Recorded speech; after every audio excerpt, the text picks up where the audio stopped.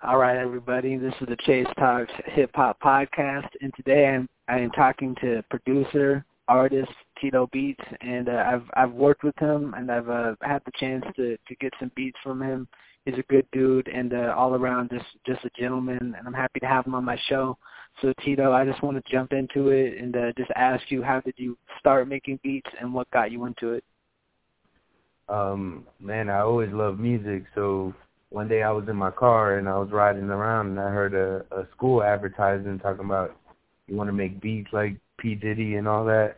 So I was like, man, let me check out the school. So I checked out the school and actually the school was a scam. I didn't even learn anything from them. So I ended up dropping out from the school and just kind of teaching myself on YouTube and just watching videos until I kind of figured it out. I'm originally from New York, but I kind of grew up in Tampa, Florida. So that's where I've been, and that's where I've just been making beats out of, my little home studio. And so during the coronavirus, you're working in the hospital, right? Yeah, I work at a cancer hospital. Right now they have me actually working from home, but normally, yeah, I do work at the hospital.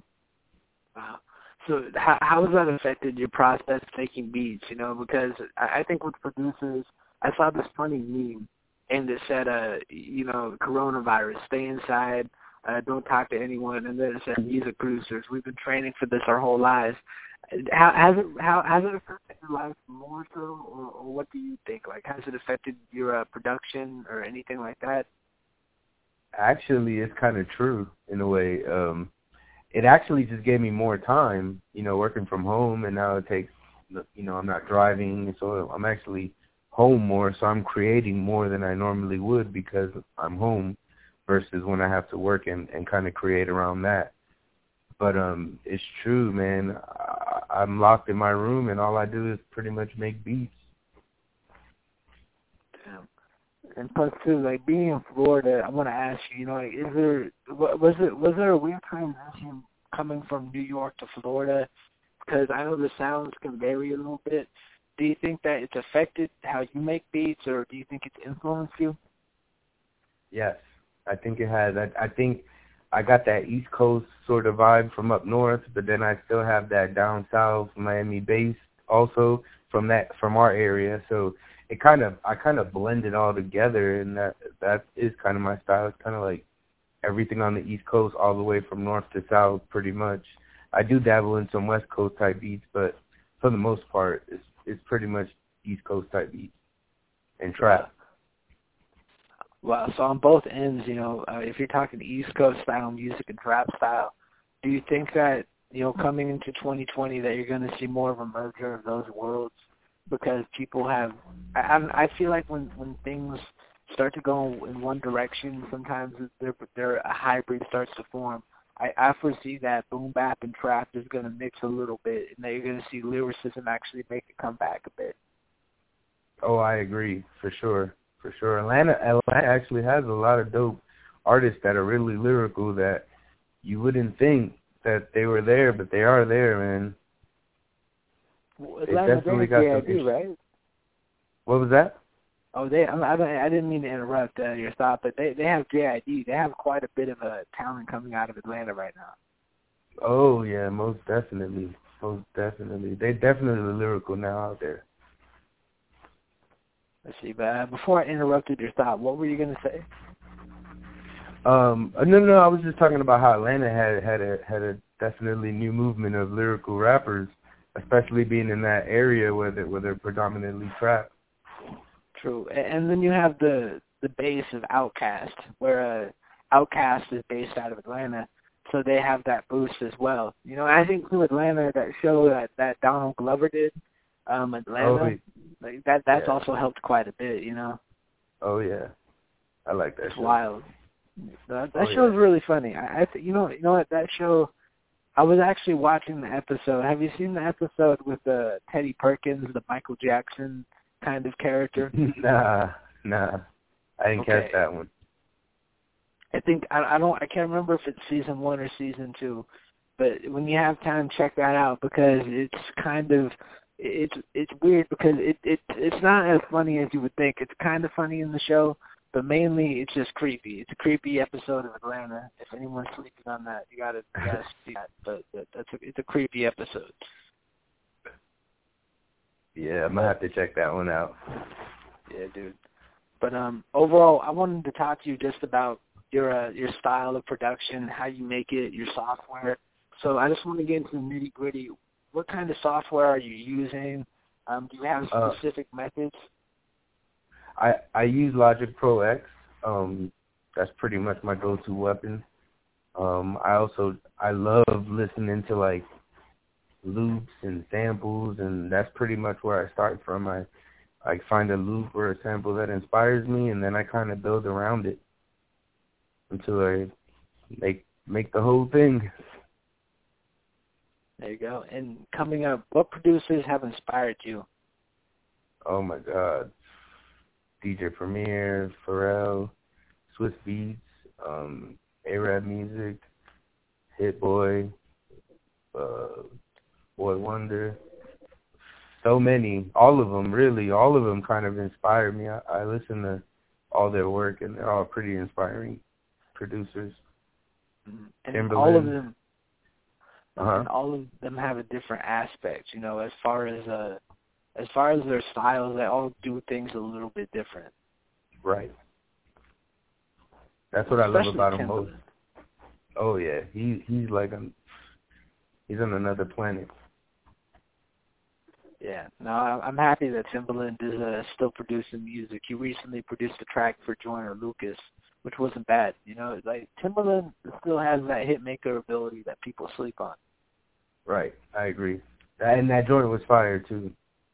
True, yeah. Shout out to Joyner Lucas. What did you get the chance to check out his project? Yes, it was awesome Yeah. from start to finish. That Will Smith song was fire too. I liked it too. I like Joyner's project, and it was crazy too because it just felt like we were waiting on it for so long because the songs have been coming out for a couple of years now. So when it came out, I was wondering like, damn, like man, it's about time. But the music still, it didn't hurt that he put the songs out over such a long period of time. I know a lot of people didn't like it as much, but the more I thought about it, it did kind of make sense why he did that because I feel like people don't really sit with music like that. And the album is called ADHD, so I thought, I don't know if we could possibly get together in that sense.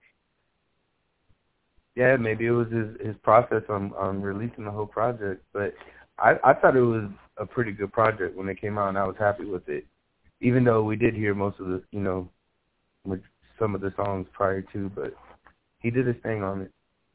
He did, and it's really weird too because I never understood. Because I saw a lot of reviews where they were kind of mixed, and I never follow reviews. I don't really care. But one thing that kind of weirds me out is I remember Crooked Eye and Eminem were talking about rap critics in a sense, or just music critics. And these people who aren't rappers and who don't know how to rap, like when they're critiquing Joyner Lucas, it feels like they're not really critiquing like the skill set of Joyner Lucas. They're more so critiquing him as a person. And that always kind of bothers me, like with music, where in hip hop, like he can rap well, but he kind of comes across this way and this way on this song and this song, so I'm gonna totally X him out and just shit on him in this review. And that's one thing I don't like about how critics move in these articles. I just don't like to read them, but just how they move in articles is pretty foul. Yeah, I agree. I don't get that vibe from him. I always kind of liked him, his personality and his music. But I do agree because I do, sometimes like people come off that way. Like I feel like Russ comes off that way too, where his music is dope, but he kind of comes off, a little weird sometimes. And that's true because Russ, he's probably one of the most divisive rappers because I did a poll. And I remember it was definitely a split. It's very much 50-50 situation where people love him or hate him. But there's also that small percentage where it's like you like his music, but you don't get why there is this big this huge divisive split. I'm kind of in the middle where I don't see why there is this divisive split because there are so much more I just don't see Russ as that controversial. I just feel like people blow him up as controversial. Right. Right. He seems like the guy that just wants to sit in the studio and make music. He very much seems like that. And two, like, I do like his independent skill set, and that's one thing I've always kind of cared about, because how many times, like, you recently, you know, Megan Thee Stallion got caught up in this whole entire thing with her label where they wouldn't let her release her EP, so she had to take them to court. And then you have someone like Russ, like, you know, who gets shitted on even though he is independent, and he talks about it, and he, you know, he somewhat brags about it. But if you think about it, what is better, to be signed to a label where you let all these other people touch your money, or if you're in Russ's case where he has a signed distribution deal where it isn't as much about him working for that company as much as the company working for him. Right. I agree with you, man. It's rough. I feel bad for Megan, but at the end of the day, Russ is driving his own truck and he's running his own show. So he might have the right formula to go. So when it comes to finding new sounds, like what do you like to do to find new sounds? Do you go on YouTube? I've gone on YouTube before. I have Splice. You ever heard of Splice? Ever heard of what? The app Splice, or the website. Oh, I think I have. Yeah. Yeah. So you know, you pay a monthly subscription, and it just has all the sounds, everything you need: drums, kicks, snares, hi-hats, loops, everything you would need to build a track is on there. So I go on there and I just start listening to different loops or samples or whatever inspires me, and you know, I drag it into my DAW and just start cooking up. But I pretty much always go with melody, loop, you know, samples, something of that nature to kind of inspire me, and then from there I just build around it. What do you think are some production styles that have come and gone? I think that, and this is no way me trying to diss, but it's like, you know how like throughout certain eras there were certain producers that were hot at the moment, so a lot of the music sounded like their shit. For instance, DJ Mustard, it got to the point where almost every song on the radio was sounding like DJ Mustard, right? Right. It's weird. It's weird because I think DJ Mustard is so awesome, but for some reason I think a lot of his beats kind of sound similar. Like, you know, they all kind of sound the same to me after a while, but I think he definitely created a wave, though, and then it was kind of a simple wave that everybody kind of caught on quickly to it. Seemed like everybody was doing it at one point. And I agree entirely with you because, too, I do think DJ Mustard, I'm not saying he doesn't strike gold, because he does strike gold quite a bit with me. I just think it was, like, interesting, too, how other producers, like, it's weird how the music industry as a whole, you know, when someone does something interesting, how they surround themselves around it so fast, and then they try to suffocate it. I think that's the weird thing where maybe, I don't blame DJ Mustard entirely, no, and not in any sense. I just think when there's, I feel like it's hard to monetize creativity. I don't know. You can. I'm not saying you should. I'm just saying it's hard to monetize it. Right. It's like once you create a wave, everybody's going to bite off of it. Yeah, and then in a sense, they might mix it with something and develop it further. So it's kind of like, it's weird because in music so much is subjective. So how do things evolve? You know, Lil Nas X, what he did with that Old Town Road song, you know, I mean, yeah, it was partially a rap song, but you can't deny that it was also a country song. So they had to put it on the Billboard, you know. Right. I mean, unfortunately, it took Billy Ray it took Lil Nas having to go get Billy Ray Cyrus to get there. But even then, without that, that's still a country song, and it's a hybrid, whatever, but it should be on both sides of the chart. And it was kind of like a pop song, too, because it had, like, you heard it on every radio station, not just country or rap. I've heard it on all kinds of stations. It was just like an all-around song. I can't believe the way people gravitated towards that track. It was crazy. It really caught fire, and I think too, Right. I think a lot of that tune does come from. I think we as fans, we do appreciate the personalities of artists. You know, anyone from, you know, the likes of, we could go back to Tupac, we could go back, you know, to people like 50 Cent. Now we have artists, you know, like The Baby, we have Roddy Ricch, and who were we just talking about? We're talking about someone else. Not sure. Not sure. Well, fuck it. But I think too, like we like as Kevin fans, Gates has an interesting personality too. Kevin Gates, yeah, exactly. He's Personality too, helps so much. Oh yeah, definitely. I mean, he's out there too, man. He speaks his mind, and he just, you know, he flows by his own. You never see him with nobody either. He's kind of always dolo, and him and his wife and kids. And plus, too, Kevin Gates, he is really solo, and I think that is pretty cool because it is weird. Like, why do you always want an entourage around you? I always find that weird. Like, I wouldn't want imagine like always having 17 people around you. That's tough. Like, I couldn't do that shit. Like, the entourage way of living, like, it's fucking tough. Yeah. Like, I like friends, but damn. It is a little rough. I don't know how they do it. I'm locked in the room all the time by myself just making beats, so I couldn't imagine having 17 people around me while I'm trying to do that. Yeah, like, you know, you kind of have to feel, imagine being an engineer in like a studio where it's like it's a party and you got to engineer some shit. It might be tough, you know, where it's like you got a party around you, all this temptation, and it's like you got to engineer a song, got to produce it. I couldn't imagine. Yeah, dude. And you know, I did want to ask you, like, what is your opinion? I know I've talked about ghostwriters, and since you're a producer, this is kind of a new question I want to introduce.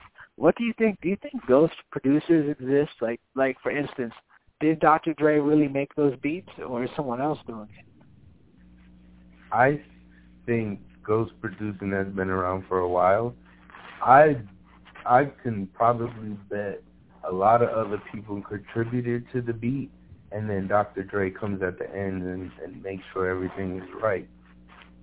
You know what I mean? I'm pretty sure he produces too, but, you know, when you got Scott Storch, you know, doing the melody, you know, Dr. Dre didn't do it, so that's Scott Storch, but Dr. Dre's still the one that's putting his sauce on it, you know, to make it sound like a Dr. Dre track. So I just think it's like a collaboration maybe, you know. Scott Storch does his part, then Dr. Dre comes in and does his part, but then at the end of the day, it says produced by Dr. Dre. So, you know, it's different though. But yeah, I definitely believe ghost producing exists. You know, but is it a collaborative effort though between you and someone else? Well, I'm talking about the other end entirely. Like I'm talking about like straight up, bro. Like they didn't touch the beat at all. You know what I mean? Like imagine just not they didn't touch it, but they get full credit. I don't know. That's an interesting question. But like, let's say I make a beat, right? And DJ Khaled buys it for me exclusive, and I sell it to him. You know, what if he's like, I produced it? True. And takes it. True. You know, he there's did, nothing. He did buy it. He did buy it. He did buy it, so technically it is his. But making it, I guess that would be the wrong part about it. True. I don't know. But I'm pretty sure he's probably right. I'm pretty sure he's probably buying beats now and saying it's produced by DJ Khaled. Yeah, I know. Well, I think the thing that sucks though is, imagine if you're one of those artists and what if someone's listening to that, you know, beat you did, and they really want to work with you, but they think it's Khaled. Like that's the crazy thing. Like you might be missing out on possible business. Right. Yep. It's a shady business, man. Yeah, the music industry is so crazy. Yeah, the music industry. Like the more I read up on it, the more I study it, it's I see a much better route in the independent area. I know that there isn't as much clout behind it, but in the independent realm, you can do so much, and you can build up a decent following. You know, you don't need all this other backbone from them. Right. You can do what you want, essentially. You can drop when you want. You have creative control. You have freedom to do anything you want. That's the best way to go, I think. I mean, yeah, because it's like at the end of the day, like, we live in an era where we can make a documentary, put it out. You can put it out on YouTube. You know, you could, like, for instance, you make your beats, you put them out on YouTube. How great of how has YouTube changed hip-hop? How has YouTube changed the way that people make music? Because now young kids, like, who are 17 could go on YouTube, like, I want a Playboy Cardi type beat, and they can boom, boom, boom, do that, whatever, cop it real quick, boom, and then they got a hit record. How has YouTube changed it? I think they've really fucking changed the game. I think YouTube changed it tremendously. It gave people opportunities, platforms to connect that you probably wouldn't know. Like, there's no way I would be able to hear a song that was a hit in New York or on the West Coast in Florida if it wasn't for something like YouTube. It just opened the platform to the world, you know? You have people in other countries that are helping make these songs hits because they're gravitating to it and they're seeing it on YouTube on their side. It's just amazing what you can do off of YouTube. Essentially, you could get the beat, record off of it, and then put it back on, and then you're a star, man. As long as you get the right beat and you have people that like it, you never know. You'd be surprised, man. All kinds of stuff make it on YouTube. Bro, there's a video with 1 million views, and it's just a beer can inside of a chicken cooking. Like, like, you never know what people are gonna watch, bro. It's crazy. That is like really cool because I just wanted to acknowledge that fact because it's amazing that you could. It's always a song that the artist doesn't think is gonna blow up. It's always a song that they put out that they always don't think they might not think it's the one, or they know it's the one. But usually it's always a track that's like, I don't like, you people like this shit. I didn't like it that much. Right. That's the crazy thing. Like, that's wild. Like you remember the Gucci Man and Jeezy, the So Icy? Yeah. Remember, I didn't think that. When I first heard it, I was like, yo, I'm not feeling this song. And that shit blew up. It ended up being a hit. And I was like, are you for real? But you never know. You never know. Even Jeezy said he ain't like the song. And it still blew up. Damn. That's some wild shit. Like, it's almost like, like this force of nature where you kind of have to step back and realize that you created this thing. Right. Maybe it makes you like look at like people differently. Like, oh, I work on this music that I think is good. You won't listen, but I make something I think is kind of lackluster, and you all listen. Like, huh? You know, it really does like let you know where the listeners are at. But then again, it's so subjective, and artists do have a tendency to be so critical. Where, if you like for instance, if like I make beats as well. So it's like if I'm making a beat, and let's say we're making a beat together, we're going to be looking at things in a much more detailed manner. Or if we hear a song, we're going to be listening to that song in a much more mechanical manner than someone who doesn't touch music because they don't work on it. So they don't look at it like that. So it's like we kind of have this tendency to be extra critical on our own shit. Yes, I agree. And you know what's the craziest part? When you make a beat that you can't stand, and then somebody's like, yo, this is fire, this is amazing. What? I hate that. How do you like that? It's trash. But you never know who likes what, and everybody's different. It's crazy, bro. I get messages that a guy will say, bro, I just listen to your music to relax after I come home from work to de-stress. And I'm like, really? Like, why? Like, it's so weird to get those kind of messages. It just throws me off. But you never know, man. You know, everybody's ear is different. What everybody likes is different. Who would have thought Tekashi 6ix9ine would have blew up into a big star? Man, like the way he leveraged social media was crazy, and he still is leveraging it. I mean, because he's been able to keep all this hype, even being in prison. Right. And how good is his music? That's true. It's not that good. Exactly. So everything you never know what's gonna tickle people's fancy, man.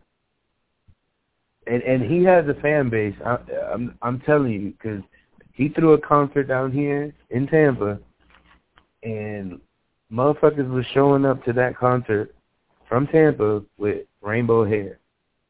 Mind you, these people never did that before. Showing up to a concert for him with rainbow hair. He has some pull, man. That's crazy. There's so much power, and that's the thing. With Tekashi, it's weird where you can get so much power where you're an artist and you use social media. You get all this control to a degree. I know people are gonna, maybe look at this like, oh, an artist should be an artist. I'm not saying that Tekashi has to change who he is. But I just think when people are in positions of influence, like there should be an understanding that how I act might directly impact someone who is young and impressionable.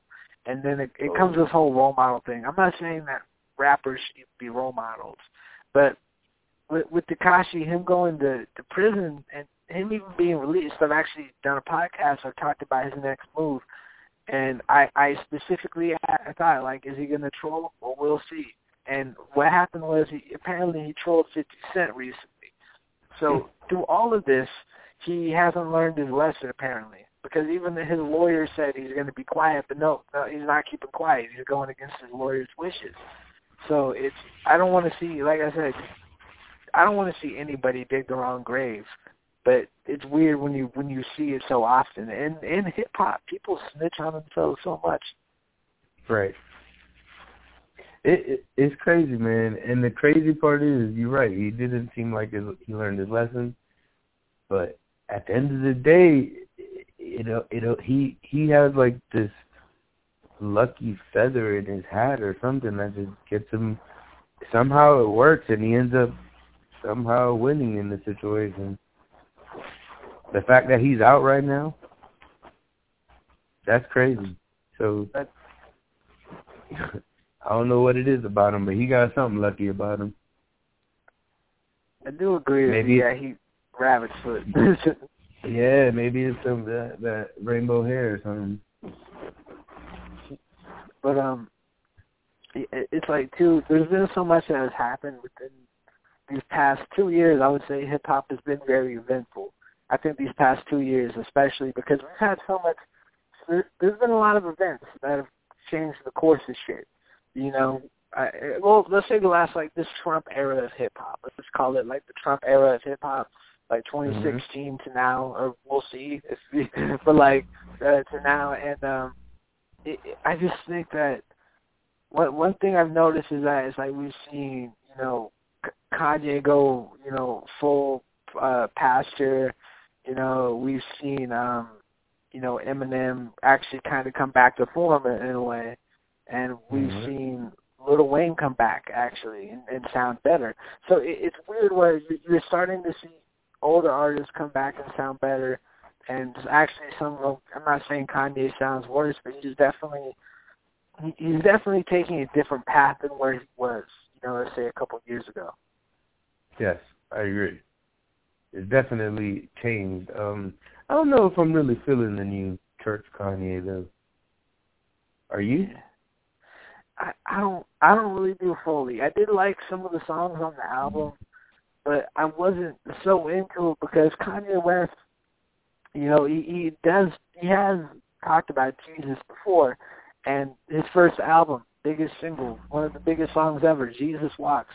So I knew he was, religious already to a degree, but part of me had a feeling like this seemed like a possible cash grab at the Christian fan base, because he's been doing these I could be wrong, but he's been doing these these ceremonies, not ceremonies, but these Sunday services, and it's almost like he wants to kind of go the Joel Osteen route. And I don't know, there's churches are tax-free, so there's so much fucking money in it.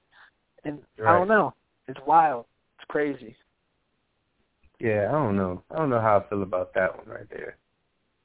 But I'm happy Lil Wayne and Eminem definitely came back with a vengeance.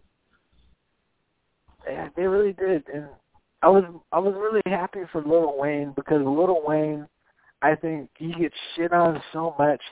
But people forget, when Lil Wayne was at the pinnacle of pinnacles, everyone was on his dick. Everyone was a Lil Wayne fan. Everyone loved Lil Wayne. And that's what pissed me off. It's like, you know what, you guys were on his dick not that long ago. Right. Well, you know, so what have you done for me lately, I guess.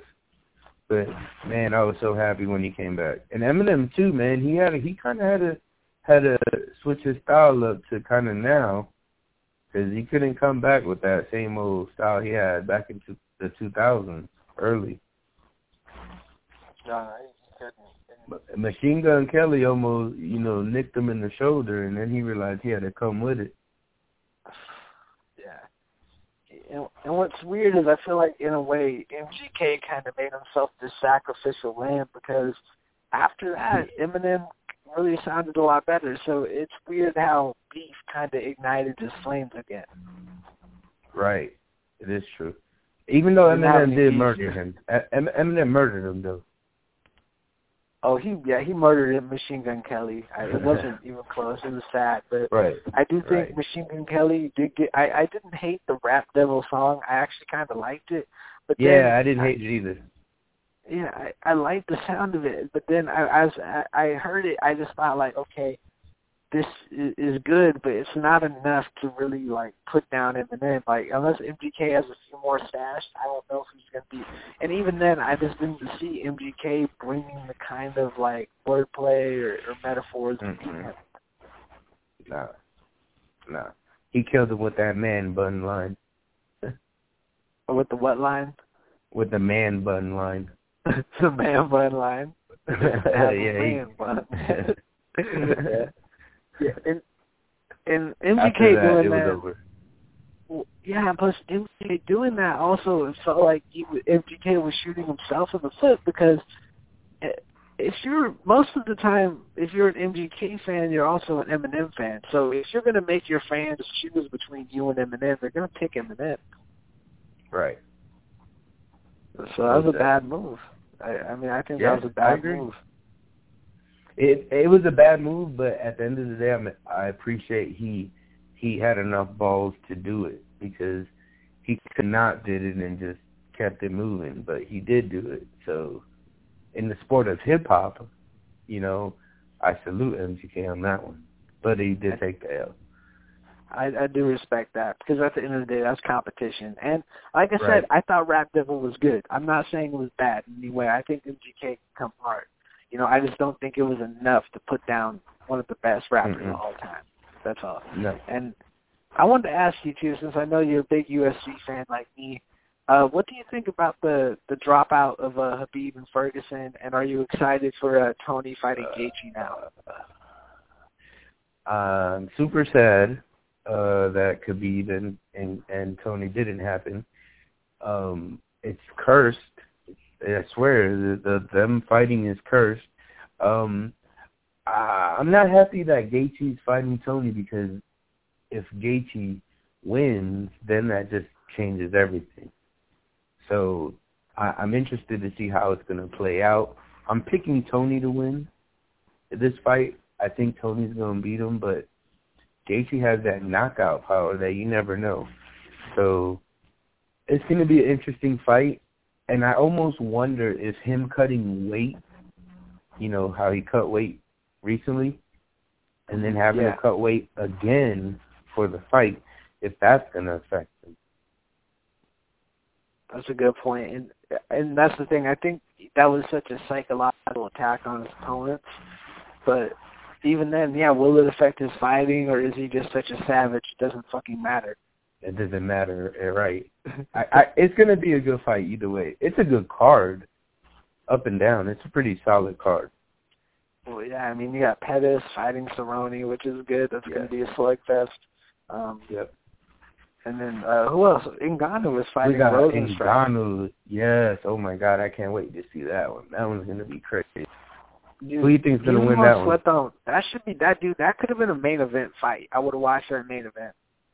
Oh yeah, I agree. It's a main event heavyweight fight, and it's fucking not even the co-main event. Well, what's the co-main? No, event? I think it's the prelim. The co-main event is it's the prelim main event. I think the co-main event is Dominic Cruz and Henry Cejudo. Ooh, that's a good fight. I really want to see that one. I know. Who do you think is going to win that one? Fuck. All right. Well, this is tough because it's hard to gauge Dominic Cruz because he has come back from layoffs and losses, and he's looked great. So it's really tough. And he suffered his loss against Cody Garbrandt a few years ago, and before that he was undefeated. So I don't know, but to the same token, I think that Henry Cejudo, if Henry comes in and he fights the same way he fought Marlon Moraes, I think it's going to be a long night for Dominic. But Dominic, we know he has tough conditioning, and he's going in, he's healthy, his feet are good, he's not injured.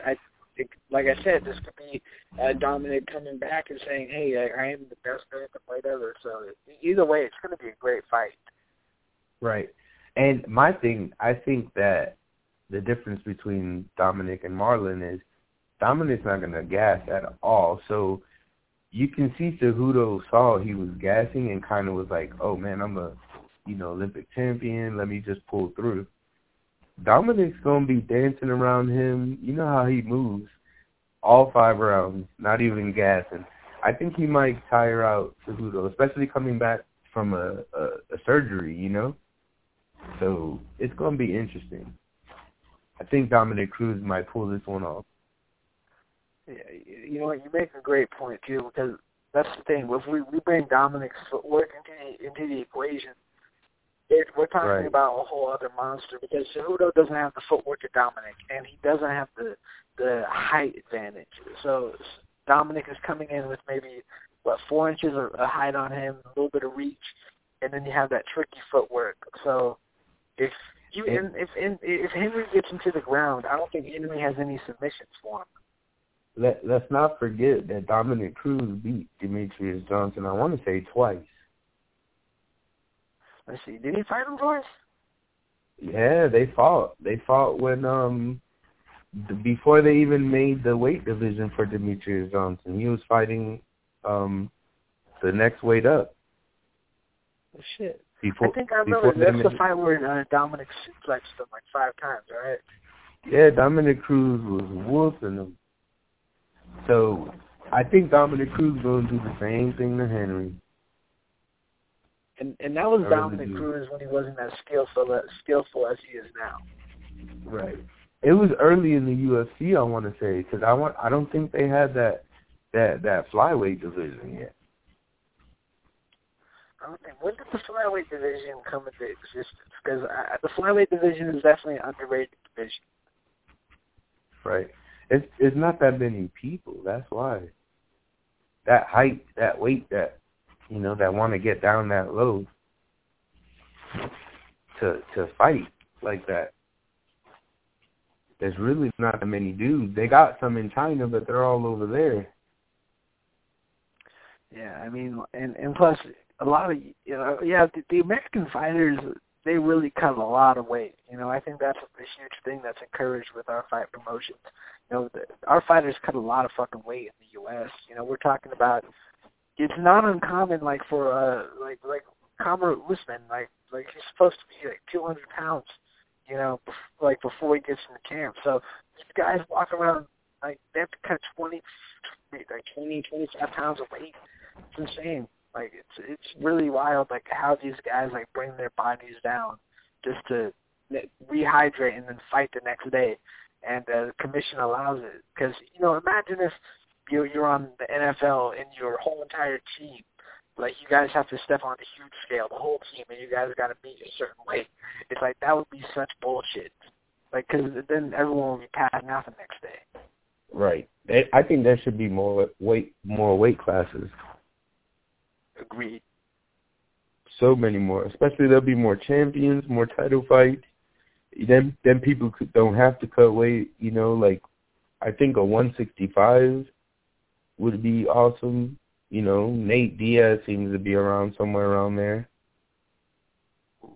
And then 155 to 170 is a big, you know, that's a big difference. And then you could also even mix it up even further. We could have a 150, 140. Just mixing it up. Like instead of doing 10 or 15-pound increments, just split it up. Just like you said, more champions, more fighters. And because could you imagine like, oh, I'm the 155-pound champ. I'm gonna go fight the 150-pound champ and then the 165-pound champ. Just add it up. Like, let's do it every 5 pounds. I don't care. Like, this is. Yeah, I agree. And as many shows, as many cards as they put on, why not have more championship fights? Fuck it. I mean, right? I think too that one thing. I mean, even I would be open to is like I want to see more fighters. Like I'm not trying to say like every UFC fight should be bare knuckle, but it would be cool to see some bare knuckle MMA like in the UFC against some elite fighters. And I know it sounds, I don't know. I just think it would be interesting to see some of the grapplers, like if they're allowed to fully use their hands, like if they don't have the gloves, like can they get more chokes? Can they get? I would just want to see that relationship. Gotcha. Yeah, I don't know. I don't know if they want to put that on TV though, like like ESPN and stuff like that, especially being owned by Disney. You know how they are with that. But I agree. I would like to see it. I like it. Because I would watch it, jiu-jitsu with the gi, without the gi. So it don't matter to me. I like it all. But oh no, sorry, go. No, I was saying, have you seen the bare knuckle fighting? Yeah, I saw a couple of Art of Lobos fights. Yeah, and those things are pretty bloody, man. I used to actually, I'm going to be honest, I used to be a big proponent for bare knuckle, but after seeing how bloody it gets and the scars and shit, I kind of became a little bit less of a fan of the idea. But I mean, bare knuckle boxing, it does have its old, traditional roots, so I do respect it, and I do think it's quite realistic, and I think that people should realize that if you get into a street fight and you're throwing bare knuckles, you're going to get cut up, and I think that allows people to see the dangers of, street fighting, just getting cut up, anything could happen, coronavirus, I don't know, but what do you think about that? What I do appreciate about the UFC, too, is, like, you really get to see, like, in so many levels, like the best martial artists. Like Marlon Moraes, like that first round of the Cejudo fight, like he really looked good, and then the second round it was a different guy. Yep, that cardio, man, it's a different animal. Even when you train for it, once you're in there, it's so different. Yeah, your heart's beating super fast. You have all that adrenaline. You're fighting for a championship belt. It's crazy. What do you think of the Fight Island? Oh, the Fight who? The Fight Island, the one that Dana White starting. You know what? I'm actually for this idea. I really am. I like the idea of a Fight Island because I think if you ask any UFC fan or any MMA fan, you kind of dream about like this kind of scenario where, all right, let's just take the fighters, like the fighters, like fuck the crowd, the fighters. Let's take the fighters to this island and let's do this shit Mortal Kombat style. And I kind of like that. And then you can have Dana White sit on a throne and wear a crown and watch them fight and hold the belt. Like, I don't know, like. That sounds pretty dope. Or what do you think about them doing Tough on the Fight Island? I think that would be cool. Ultimate Fighter. If they brought back the Ultimate Fighter, I would watch it. If they on did Fight Island. Because they could make it more interesting. That'd be kind of dope. I think that would be the dopest thing ever right there. I'd watch that. Man, and plus, it would be a good time like to do it because they can get Jorge Masvidal and Kamaru Usman to do their, they can coach because they're going to be safe. So boom, that's a good matchup too. Yeah, I like that. That's a good idea. Man. And by the way, what do you think of that matchup, Masvidal and Usman? Masvidal and Usman? Uh-huh. Well, I think, honestly, if Usman wrestle fucks him, it's a wrap. But True. if Usman fights Masvidal like he fought Kobe, I think Masvidal's going to KO. His hands are way better than Usman. But I think if Usman wrestles him and takes him down and keeps him down, kind of like what he did to Woodley, then I think Usman will win. But if he stands and trades with Masvidal like Kobe, nah, Masvidal's going to KO. And that's the thing, too, like, because here's where everything gets thrown up in the air. Ben Askren. Ben Askren was one of the best. He's still one of the best wrestlers in MMA ever. And Jorge shut him out with that knee. And I know that's kind of, people are thinking that's lightning in a bottle, but it's like, who knows what Jorge Masvidal is capable of? So it's kind of a weird thing for me where, because the thing is, I was, when he was going to fight Ben Askren, I completely assumed Ben was going to fuck up Jorge, just based off their record. And that wasn't good. And then Jorge just was in the zone, and he fucked him up that night. And, I slept on it. And, with Jorge coming to fight Usman, I do think that Usman is younger. He's way younger than Askren. He's athletic. There are these factors. Askren had injuries. He has a bad hip, et cetera, et cetera. But, like you did make a good point. If Cabo can get his hands on Jorge and put him on his back, it's going to be a long night. And then I think, Kamaru could grind out a decision. I don't think he's going to knock out Jorge. I don't think he could even submit Jorge. I think that Jorge's submission defense is too good. I don't know. I think that would be an interesting fight. It definitely would be. But you know what? If Jorge's jiu-jitsu game is nasty, who knows? Because we've never seen it. I know he trains it, but we've never seen it. He could pull out a sub. You never know. That'd be interesting too. And because the thing is, like, he actually, like, he only has 2 submissions on his record. I think one of them was a Darce, and he might have gotten an armbar or a triangle.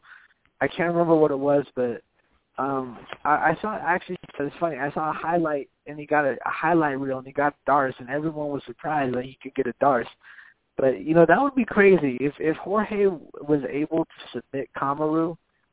That would be the biggest upset ever, because that would just put him at a level of a level above certain fighters, because that's a different way to mix it up. Not everyone can mix it up like Jorge. And the crazy part, all his losses have been decision losses. They could have gone either way. Yeah. I actually thought he beat Paul Daly. I saw the fight with him and Paul Daly. I thought he beat Paul Daly. Yeah, me too. There's a lot of fights I thought he won. I thought he beat Gilbert Melendez in Strikeforce. Who else? Alaquinta, he almost beat. Actually, I thought he beat Alaquinta, but they gave it to Alaquinta. It's a weird thing. It really is weird. Yeah, and then most recent, you have the biggest robbery ever, which is Dominic Reyes and John Jones. I thought Reyes got robbed. Oh, hell yeah. Reyes got robbed. He won 3-2. That's it. Straight up. 3 rounds of 2. He won the first 3. Jones won the last 2. That was it.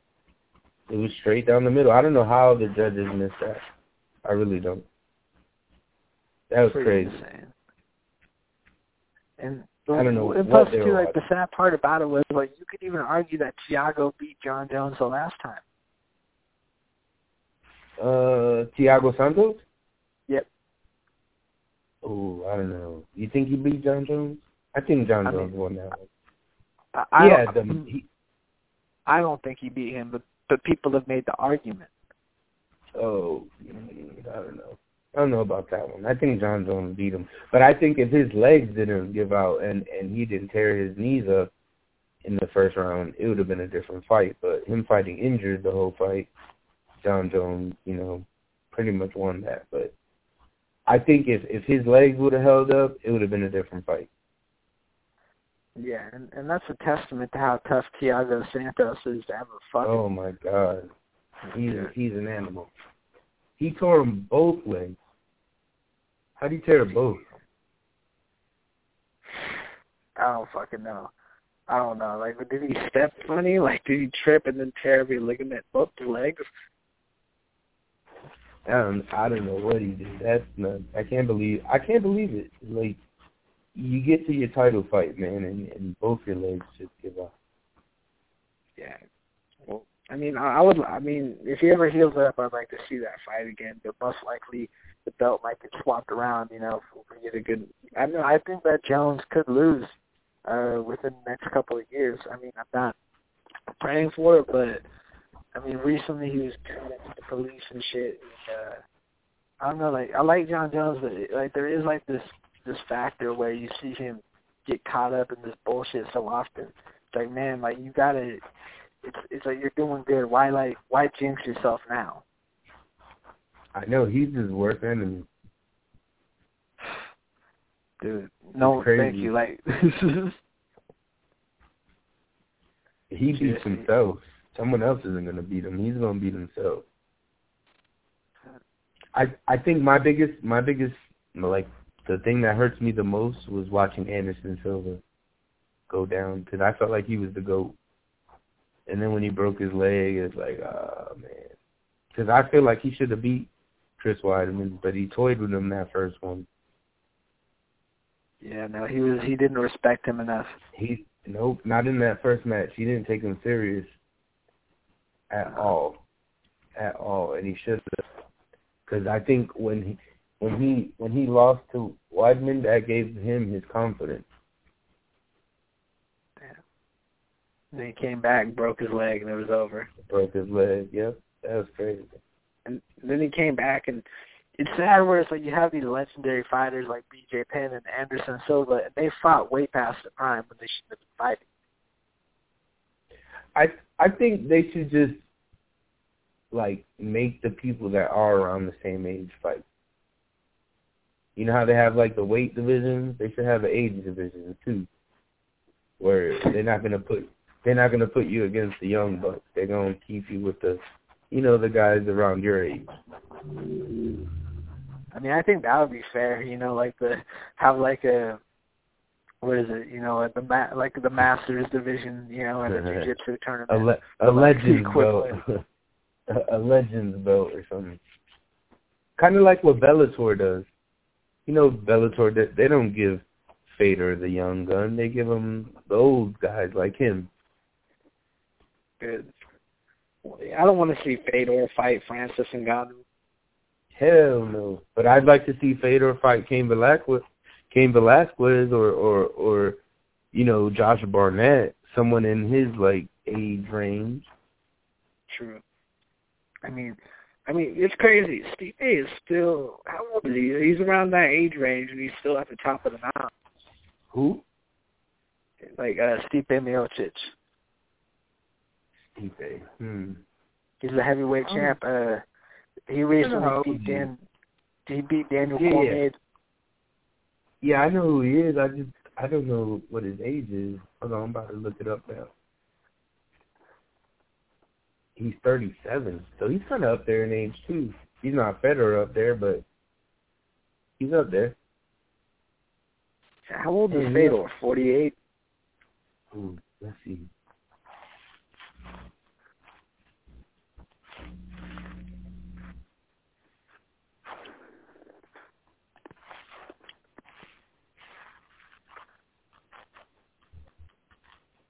I think too that the saddest fight I've seen was the third fight between Chuck Liddell and Tito Ortiz, the most recent one. I thought Chuck Liddell going in there to fight, it broke my heart. And it was also under Oscar De La Hoya's MMA promotion. It was just crazy. I don't know, Chuck Liddell is a legend in the sport. To see him get knocked out at that age just really, it was insane. I just thought that fight should not have been allowed to happen. Yeah, I couldn't even believe it. I felt so bad. It's over when Tito Ortiz knocks you out after you knock him out twice. Yeah, exactly. Like there was no reason for the fight to happen again. Chuck already beat him twice. Like, you beat him twice, Chuck. You don't need to fight him again. Like, you don't have anything to prove. You beat him twice. Right. You're good. You're older. Like, live your life. Like, ride out your gold years. Like, don't take any more damage. But what can you do? Fighters, their egos are their own worst enemy because they don't want to give up. It's that unkillable will, that mental toughness that got them to the dance. But now they need to get out of it, and that's the issue. But you know what's crazy is that they retire and they feel like they have nothing to do, but they actually do, because the judging sucks, refereeing isn't that good. You know what I mean? There's a lot of stuff they could do. They could coach. I would love to see more fighters become judges and referees. True. I mean, yeah, especially judges, because my God, who the fuck judges some of these fights? Like, I'm telling you, I think judging, that would be a good area for some of these fighters. I think they should become judges because, you know, they're scattered throughout the United States. There's commissions in all over the country. Why not? Why not make it better? True. I mean, I think Boss Rutan would be a good judge. If I could hire anyone as a judge, I'd hire Boss Rutan. Yeah, I like him. He's funny. He's a true OG. Dude, yeah, he fought Pancreas, and when they would dress up like superheroes and shit, and like speedos and super boots, and kick the fuck out of each other. Yeah, he's an OG. Yeah, no, thank God for Boss Rutan. And yeah, no, that's the thing. It's like it's very like rare. Like, it's not rare, but it's crazy how MMA has become so much more popular. And because when I was young, I did watch UFC a little bit, and when it was on Spike TV, shit like that, and to see how much it's grown and how it went from being a cult following to this big major sport, it's really crazy. It is crazy, dude. I've been watching since 1. Whoa, man. UFC 1, dude. Bro. The Hoist Gracie era? Yes. Hoist Tank Abbott, Hoist Gracie. Oh, my God. It was crazy. They used to punch in the nuts. It was nuts. They had a dude who fought with one boxing glove on his hand. I think I remember that one. You ever seen it? You have to look it up. It was hilarious. I think I've seen that one. Yeah, he has one glove, and then Hoist takes him down. Yeah, man, it was great. And I still think bare knuckles fighting is worse than that. Fuck, dude. Yeah, I mean, like, that's the thing, though. The UFC, though, like, UFC 1, they're pretty much, what I did like, though, about UFC 1 was, I think Pride might have done this, or Pancreas, but they would say you just have one long-ass round. I like that because Ross Sahabi made an interesting point because he said, like, let's say round 1 ends and someone is on somebody's back. And he said, at round 2 they should go back to the position that they were in. So if like somebody has someone's back, let them go back to where they were, and then they have to defend and get out of it. I don't know, because it just feels like if it was one long round, it would really give the grappler a chance to work for a submission because it takes time. I don't know, but like, I think it would just change the way people fight. I like that idea, actually, and I kind of agree with it. But just imagine if they would have let John Jones and Dominic Reyes fight until, John Jones would have won. Clearly. True.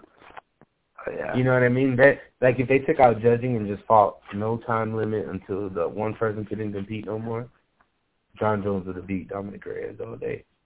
But true, since it's a 5-round, 5-minute 5-round fight, and he won 3-2, then yeah, Dominic Reyes should have won. But I think if it would go no time limit, like until someone couldn't compete no more, I definitely think John Jones would have won.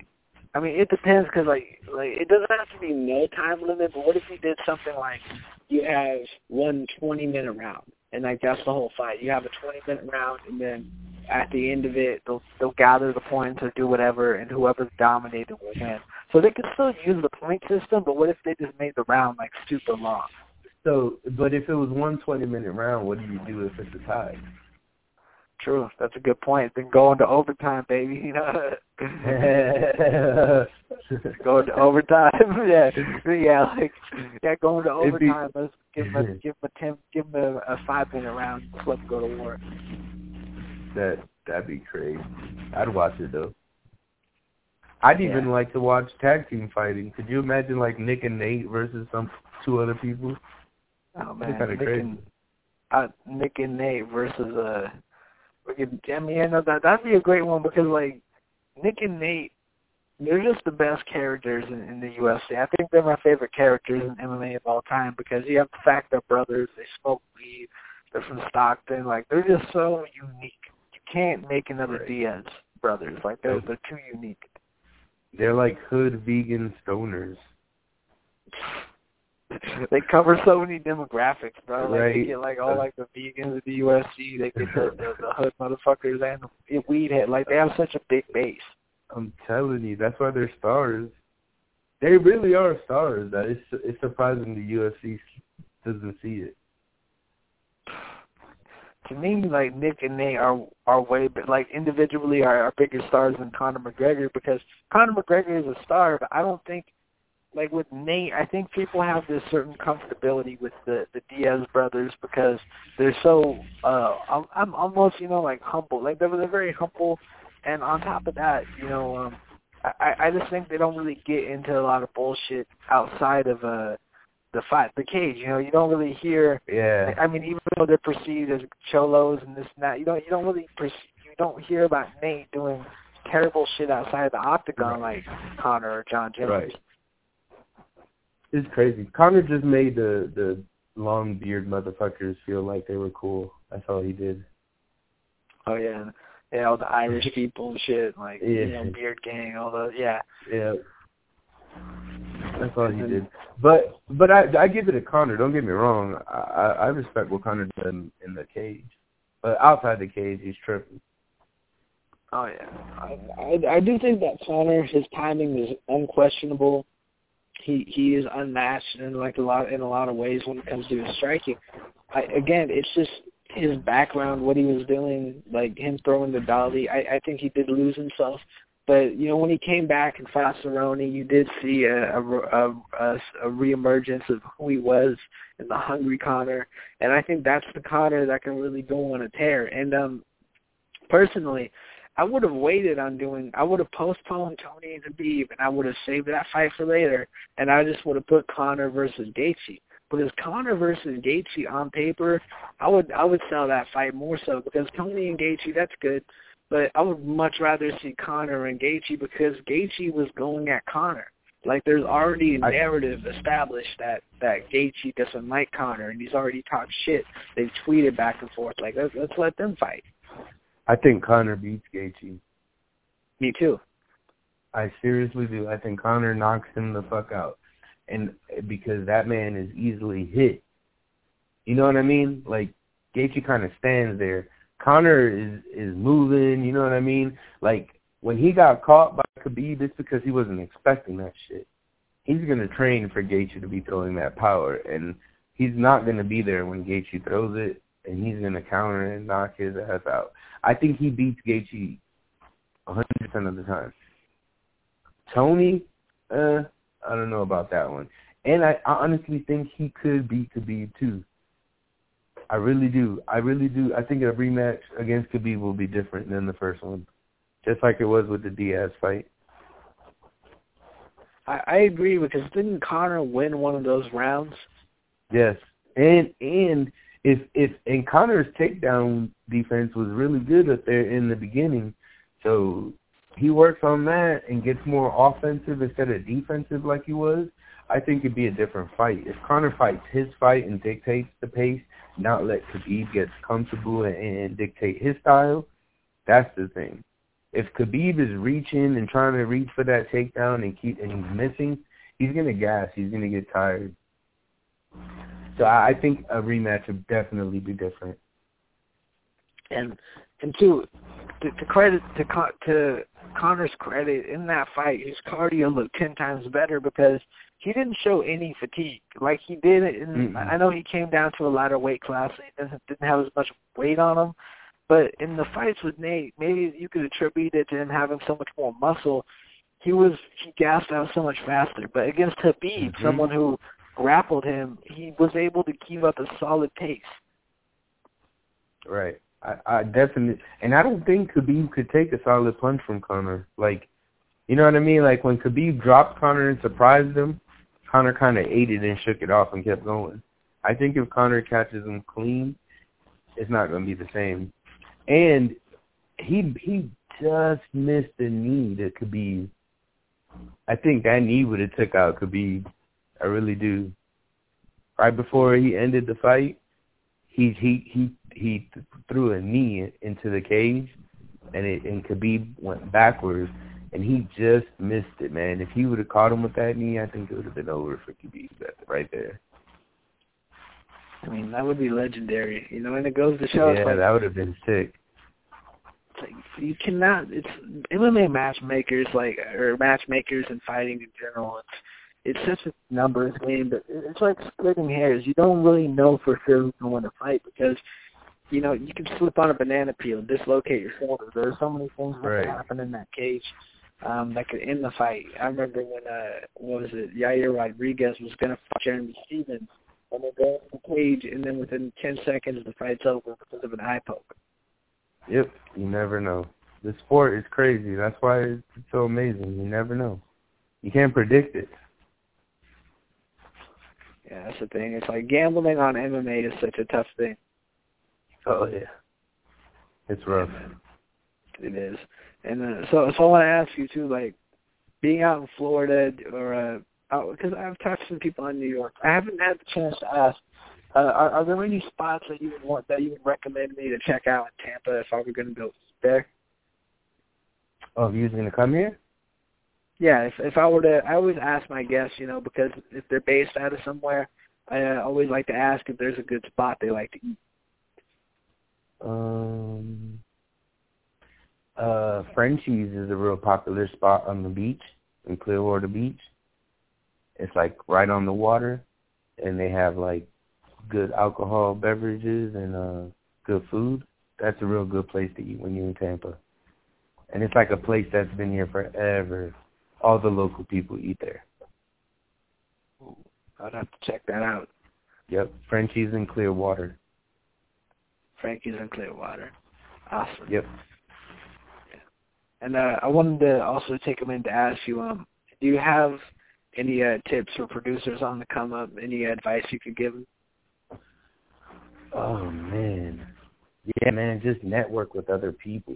Work with other people, because you can get as good as you want, but if nobody's hearing your music or putting it out there, then you're just a good producer in the house, you know what I mean, or in your home studio. So just work with other people, network, you know, learn as much as you can, and then, you know, just keep grinding. Keep grinding. YouTube is your friend. You can look up anything on YouTube, and the answer is right on there for you. And that's pretty much what I do. I figure it out, watch it on YouTube, and teach it to myself. Fuck yeah. Well, fuck yeah, man. I appreciate you coming on the show, dude. Thank you for breaking down your process with me and talking fights. I really appreciate that. Thank you for having me. Fuck yeah, dude. No, we definitely have to do this again. Next time I'll have to bring out, I'm going to be getting a webcam very soon. I'm waiting on the stimulus check, getting some new gear, including audio gear, thank God. But, yeah, you know, I'm going to be putting away the phone interviews. It might be my last phone interview, believe it or not. So, you know, I might end this chapter, and then, you know, I'm going to upgrade. Sounds good, man. I would love to do another one, especially another MMA one. I could talk MMA all day. Dude, me too. Shit, I might have to start an MMA. We might have to start an MMA podcast, Tito. Yeah, that'd be cool. I used to have one, but, you know, kind of fizzled out. Oh, really? Well, hell, well, we might need to talk after this and figure something out. Yeah, definitely. Awesome. Well, Tito, I appreciate you. And tell Anytime. the people where they can find you on social media before you leave. Oh, man, you can look me up on YouTube, Tito Beats. I come right up. You can look me up on my Instagram, Tito Beats Productions. And I'm also on Twitter at 6 Tito Beats 9. Awesome. Hell yeah. So thank you so much, man, for coming on the Anytime. show. Thank you. I can't wait. I can't wait to unveil. No, thank you, man. I can't wait to unveil the music that you sent me at some point. I'm actually saving it for an album that's going to be coming out top of next year. So I think when people hear it, it's going to connect. And awesome. and I plan on working with you some more this year, putting out more content. So everyone, I just want to say thank you for coming on, and I'm going to make sure everyone goes, checks out your page and checks out your music. And thank you. Like, I want them to peep your content, man. You got a lot of good shit. I appreciate you, bro. Anytime you want to have me on, I am willing to be on. Awesome, bro. Well, hell yeah. Thank you so much, and have a great day. Anytime. You too. Later. Bye-bye.